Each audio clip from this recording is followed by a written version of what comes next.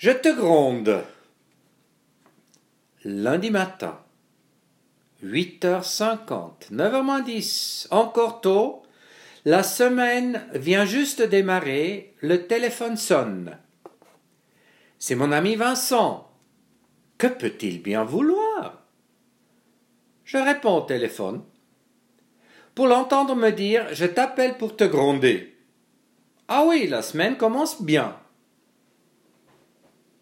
Chère Lia, tu sais, il y a une phase de la vie où l'on se fait gronder très souvent. Cette phase s'appelle enfance ou aussi adolescence. Et ensuite ça cesse. On ne te gronde plus, t'es grand. Ça ne se fait pas, ça ne se fait plus. Occasionnellement, on se fait engueuler. C'est politiquement incorrect. Quelqu'un a perdu le contrôle. Et on peut encore le subir en pensant que l'autre doit être dans une certaine souffrance. Et parfois, quand on est employé, on a encore un chef qui nous gronde, qui nous parle d'un travail effectué d'une manière pas trop satisfaisante.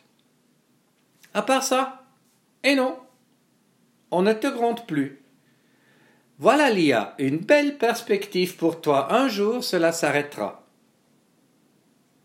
Et voilà qu'à mon âge, il y a Vincent, un ami de surcroît qui ose me gronder. Certes, il a ajouté avec le sourire, et sa bienveillance était palpable. Et tu sais quoi? 10 minutes plus tard, je l'ai remercié du fond de cœur pour ce qu'il m'a dit. Un proverbe dit « La louange nous est plus à craindre que la critique, car la critique nous montre notre faiblesse, la louange nous la déguise, nous la cache. » Chère Lia, c'est exactement cela notre souci. Nous pensons tellement en schéma que nous fermons des portes. Pourquoi une critique devrait-elle me montrer une faiblesse? Quel dommage de penser en termes de force et de faiblesse. J'ai vu tellement de personnes dont les forces sont devenues faiblesses, car l'environnement a changé. Ils n'ont plus rien compris. Et si nous n'avions que des manières de faire, des manières de penser, et qu'il n'y avait plus force ni faiblesse? En revanche, il y aura une manière appropriée dans telle ou telle situation. En fait, Vincent m'a montré qu'une interprétation que j'ai donnée à une situation concrète n'était pas la seule interprétation possible. Avec beaucoup de bienveillance, il m'a montré que l'on pourrait voir les choses différemment. Et j'ai pu suivre son raisonnement. Et tu sais ce qui s'est passé? Je savais qu'il avait raison. Et moi aussi. Mais comment est-ce possible? Justement, parce que l'on peut voir les choses différemment, il y a du positif dans tout, on peut toujours faire autrement, il y a toujours des alternatives, et notre monde est tout sauf noir et blanc, juste et faux. Même si c'est encore un enseignement transmis trop largement dans notre éducation, c'est juste ou faux. Tu as raison ou tort? Justement pas.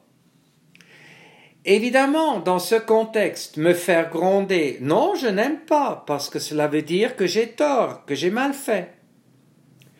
Franchement, à qui serait-ce de juger? Chère Lia, ce que nous pouvons échanger avec autrui, c'est que l'on pourrait aussi voir les choses autrement, faire différemment. Notre monde a besoin que l'on soit collaboratif, complémentaire. Je voulais quand même voir ce que je trouve comme définition pour gronder. J'ai trouvé réprimander, entre parenthèses, notamment un enfant. Cela dit tout. C'est quoi en fait collaboratif? Définitivement pas réprimander. Je cherche la définition en vain.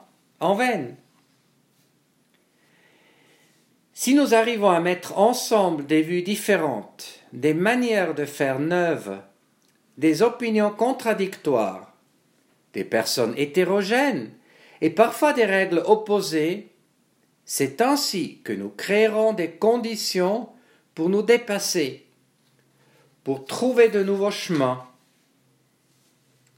C'est aussi ce que j'appelle apprendre. Apprendre n'est pas forcément remplacer un savoir erroné ou absent par le savoir juste. Apprendre est même plus souvent, de plus en plus d'ailleurs, voir un autre savoir, une autre vérité, une autre réalité à côté de ce que j'avais déjà.